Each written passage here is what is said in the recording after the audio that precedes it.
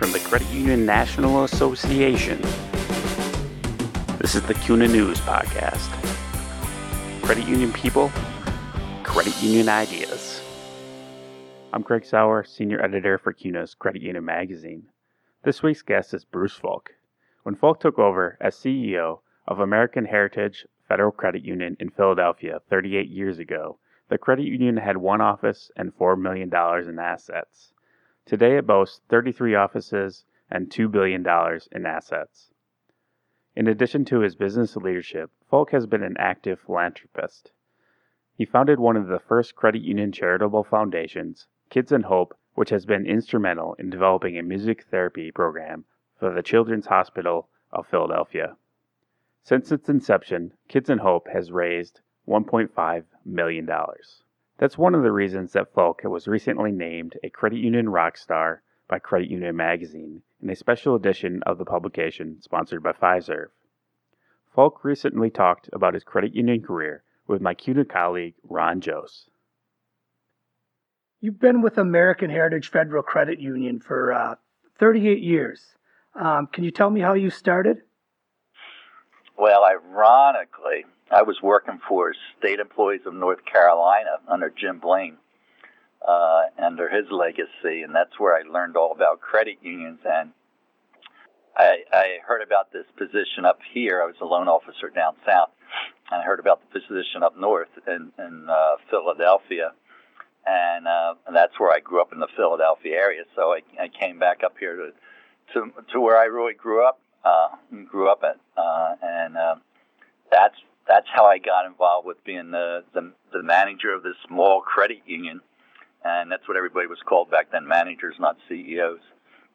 And it was a challenge. It was really a big challenge because it was in definitely a low income area of Philly, and I was dealing with a lot of the union workers across the street that were blue collar workers of the UAW, and I had to get their trust, and that was the big thing to start first, getting their trust, that they understand that that I was outside of how they picked their managers before. They always picked somebody from the union to come over and run the credit union, so I was an outsider. So I had to get their trust. Once they trusted me, they would give us, they gave the credit union whatever they had out there financially to support for us. How did you get their trust?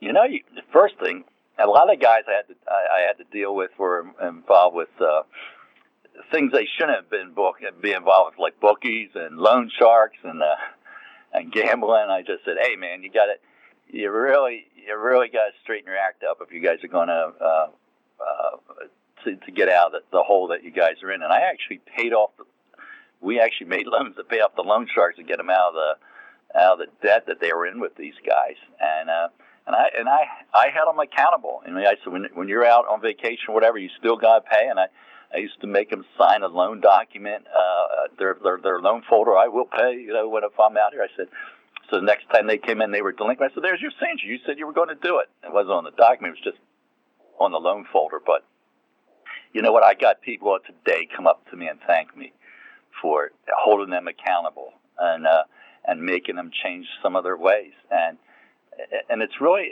that's what we're a low income credit union as a nation. I really like helping out the people that are in need, and that's the way I was brought up.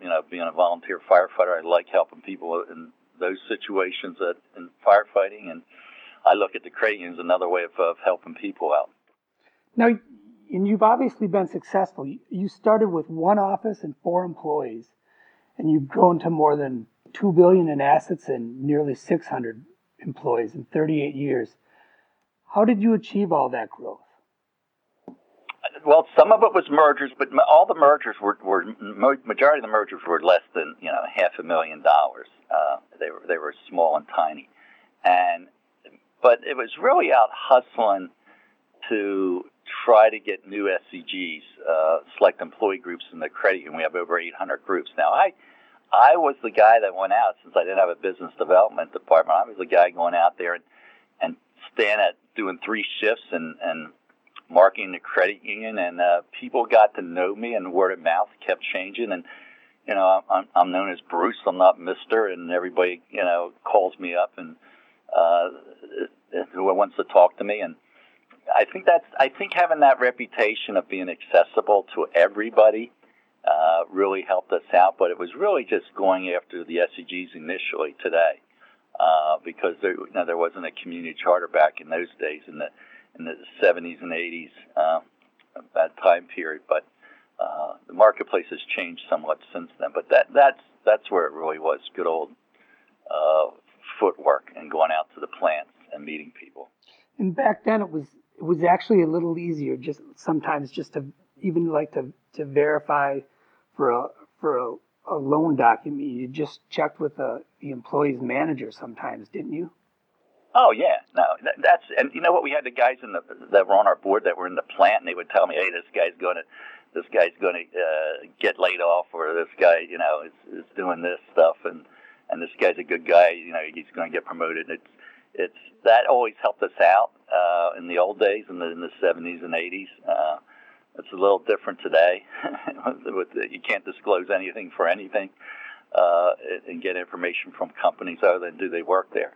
But I think, I think people actually appreciate knowing that we knew stuff about them that we could justify in making loans to people and helping them out. I think those days are totally changed from when you really were in the trenches with them. Now tell me a little bit about those mergers. I know you told me a little bit about those previously. I know a lot of those credit unions were right on the brink of failure, weren't they? And you kind of helped those members out, didn't you? Well, ironically, back in the early 80s, NCUA actually came to me and said, "Bruce, you want to take this small credit?" Most of the credit unions were really $50,000, $100,000, $300,000. They weren't big credit unions. The largest credit union I did up to this time was usually around 10. The largest one was at 10 million. Then we're doing one right now for 40 million, but that won't be done until October. So the NCUA in the old days, they used to come and say, "Hey, would you take this credit union over, and we'll pay you for any loan losses." That was the good old days. That I had up to like 3 years of collecting any loans that went bad. Now you have to basically say, "Hey, we'll take it and we'll eat all the losses," or it goes out to bid if they do liquidate it. But I was more than willing, and I wish that was the way it was today, because I think they could save a lot of the credits from being totally liquidated if they could make them part of more of a bigger credit union out there. But yeah, that was most of the mergers were because of financial stress. Very few were that they were an ongoing entity that was really strong. And through all this growth, you've really kind of retained a reputation as a credit union that puts its members first. Not just its members, but people first. What's kept you so loyal and dedicated to the credit union principles? I'm still old-fashioned guy. Ironically, neither of my parents graduated from high school, and my dad always said, you believe in God and you believe in your country and you believe in your family, and I've always stuck to those principles. And I think that's why I look at when I went to work for our original name of our credit was called Bud Workers Federal Credit. It was a Bud company. It doesn't exist anymore. But I think that when I met the people there, and that I could see that I could literally help people out jams that they were in there, and see them change. And these guys the original Bud guys would really defend me and saying, "Hey, you got to talk to Bruce." And I think having that reputation that's the reputation you want. You want a reputation that, hey, you're not a banker, you're not accessible. People can get to me. They can get to me if they want to talk to me.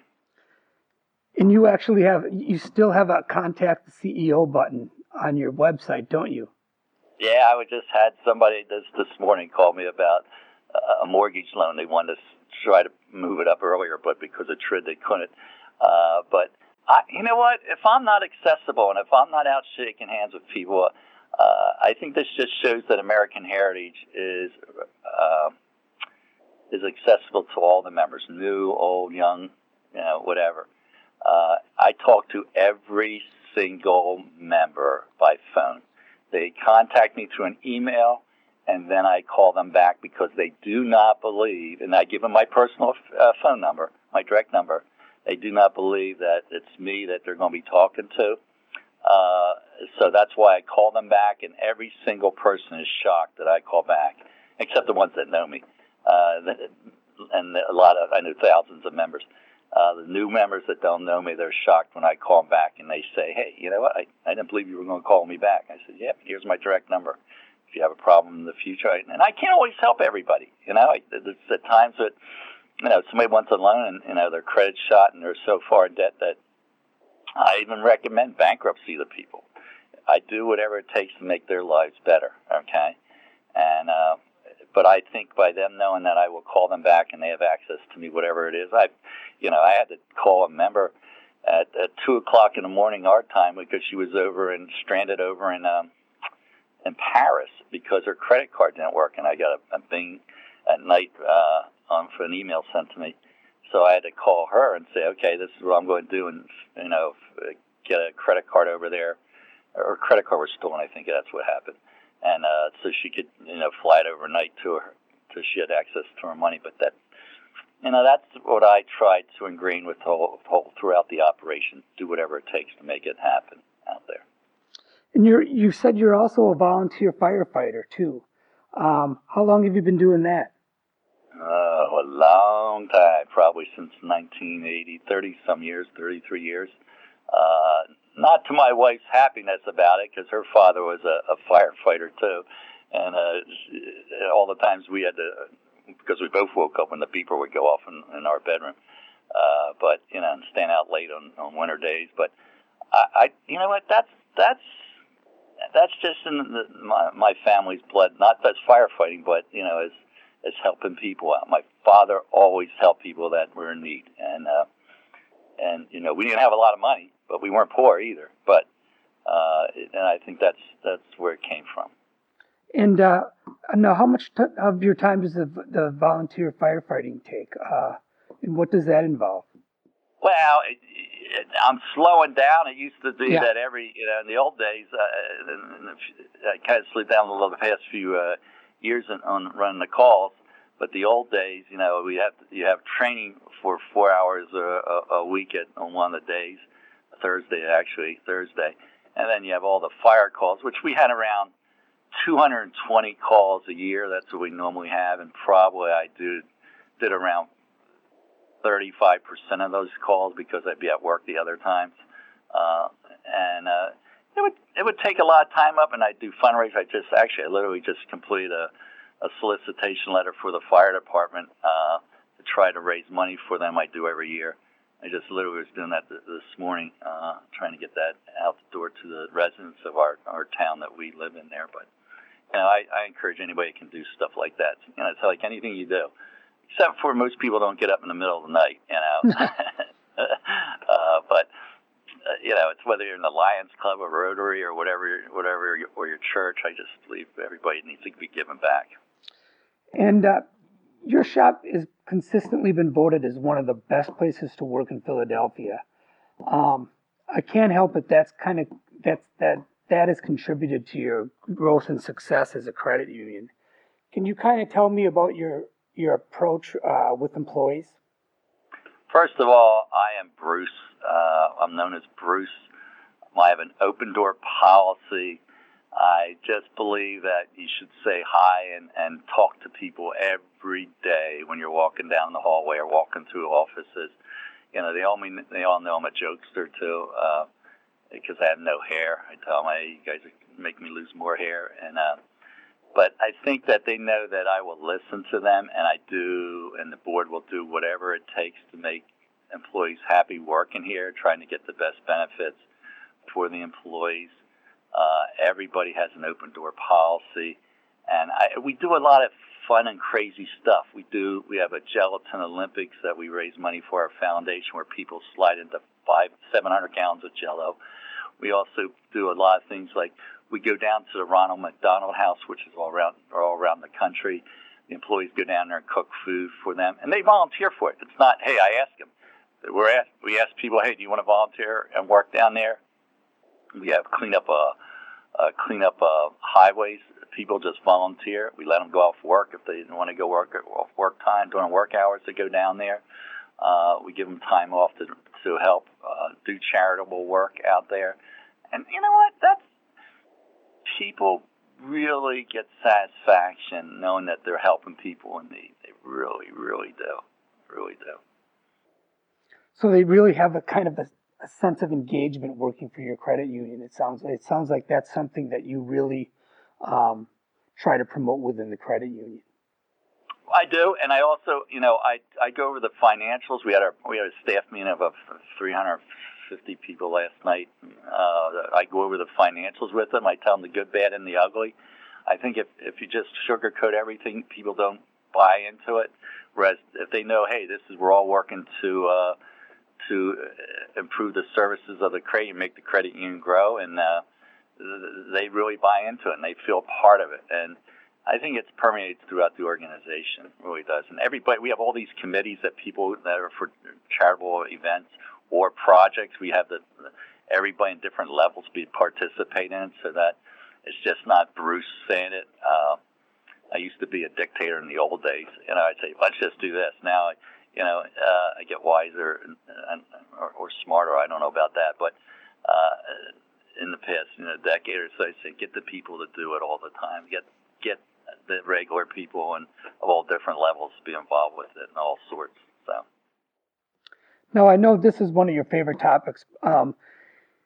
You were one of the first credit unions to start its own charitable foundation, and that foundation, Kids in Hope, is a huge success story. Can you tell me a little bit about how that came to be, and what are some of the activities you're involved in? I was driving down 95 on a Friday. I remember that we started this in 94. I heard about it. And I was driving down the road and I heard about Make-A-Wish was taking a kid to Alaska. And I said, you know what, maybe we should do something to help out since Children's Hospital of Philadelphia is in our field of membership, we have a branch in there. And I went down there and I asked them, hey, can we we want to take kids to Disney World because I love Disney World. So I went down there. They said, nah, just give us the money. I said, forget it. I'll go over to the Children's Seashore House. And I said, we want to take kids to Disney World. And the Children's Seashore House is the rehab hospital now of Children's Hospital for kids for long-term rehabilitation. People are there for, can be there 10 years or their whole life, actually, believe it or not. And I went over there, and they were in our field of membership, too, and they said the same thing. They said, just give us the money. I said, nah, I don't want to do that. So I heard they said, well, would you consider doing a music therapy program? I said, why? They said, because music therapy gets kids to move their hands, their arms, their eyes, gets them to forget about pain because they're singing or playing musical instruments. And I said, well, I really like to take kids to Disney World. They said, well, let us tell you about the story that just happened at the art therapy program. The art therapist was working with a girl that was 12 years old who got hit by a car and became a paraplegic. She drew a picture with a pen in her mouth, and the art therapist asked her, what's this picture of? She says, oh, that's a picture of my heart. And the art therapist asked her, what's all those red squiggly lines for? She says, oh, that's a picture of my heart on fire. She says, why is your heart on fire? She says, because I can never hug my mommy again. I says, I guess we're in the music therapy business. I went back, got my vice president of HR. We went out, bought $2,500 worth of musical instruments. We have donated, our employees, American Heritage employees, have raised, and the board have raised will be $1.4 million this year for that music therapy program. We do goofy things. We have a gelatin Olympics where we make 700 gallons of Jell-O. People slide in it. They pay their bosses to slide in it. We had 400 people attend it. We had 190 sliders slide in the Jell-O. They pay people dress in zany costumes. You win prizes. Whoever raises the most, whoever has the craziest outfits. And so And we do a golf outing, which everybody does. We do books for kids, where we raise we sell books to our members. Our members put their names in it, and then we give the book to Children's Hospital. So we do a lot of things for the Kids in Hope Foundation out there. So it's the makeup of what we are. American Heritage is about. So it's really part of your credit union, and I know your employees are they're very actively involved in it as well, aren't they? Oh, well, everybody is. Everybody wants to be a part of it.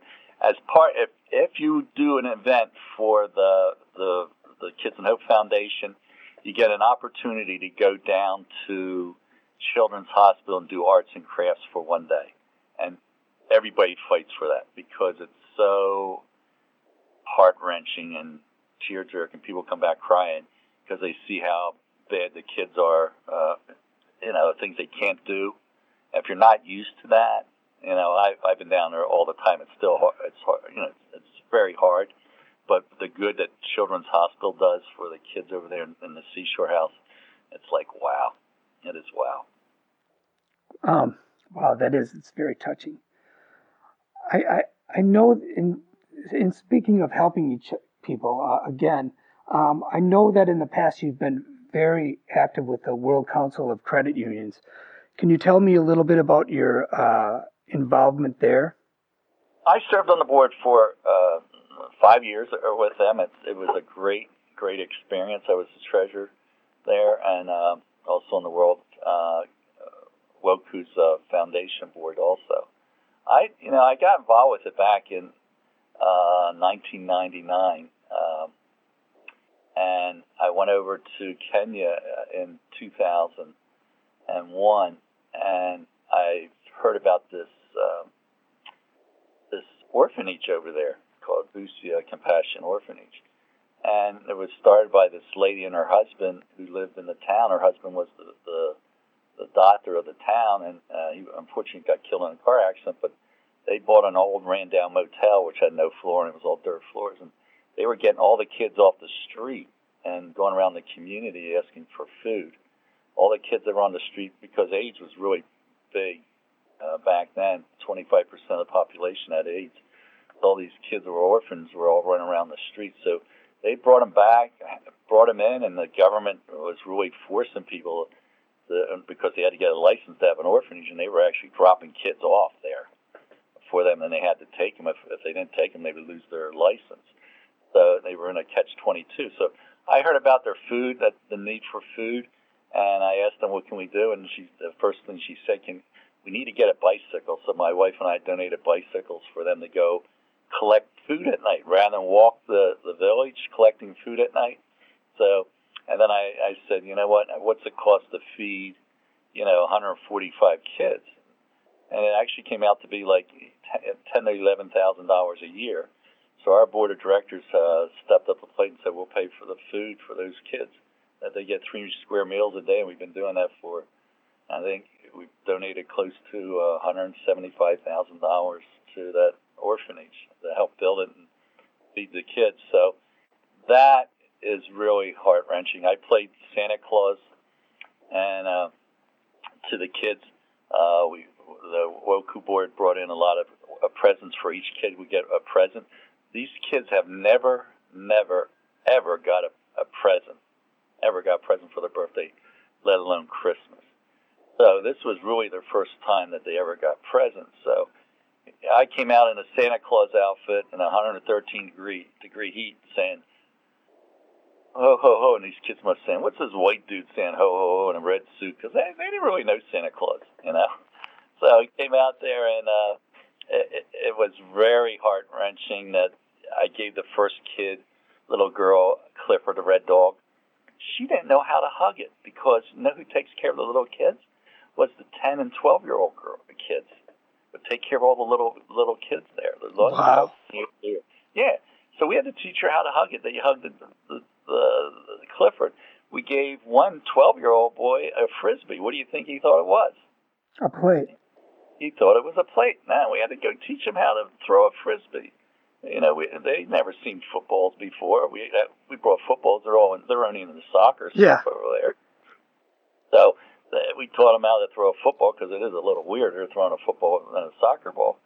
And, it was just, we gave the older girls sewing kits, and we had people teach them how to do sewing kits, doing sewing stuff. But it's just like, wow. And now they have a new orphanage.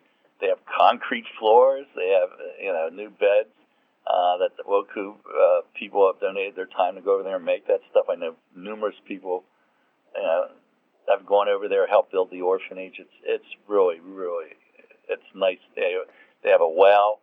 I know Brian Branch, the CEO of Wokou, and I were initially putting up barbed wire fence in 113-degree heat. It was really to enclose where the orphanage was going to be, so keep the wild animals out and stuff like that. But it was a lot of fun. It was probably memorable at that. You've got your board involved too. I mean, you've traveled over there and done some building yourself as well, haven't you? Yep, went over there, built some beds and helped fix up the housing over there that the kids are at. We built some play jungle gyms over there, so the kids would have a playground area. Cleaned out a lot of the underbrush when we were over there. So.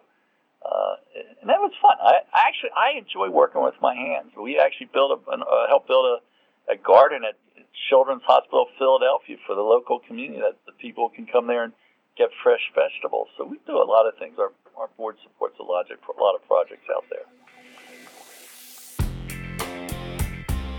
Thanks for listening to the CUNA News Podcast. Subscribe to the show on iTunes, Stitcher Radio, and Google Play.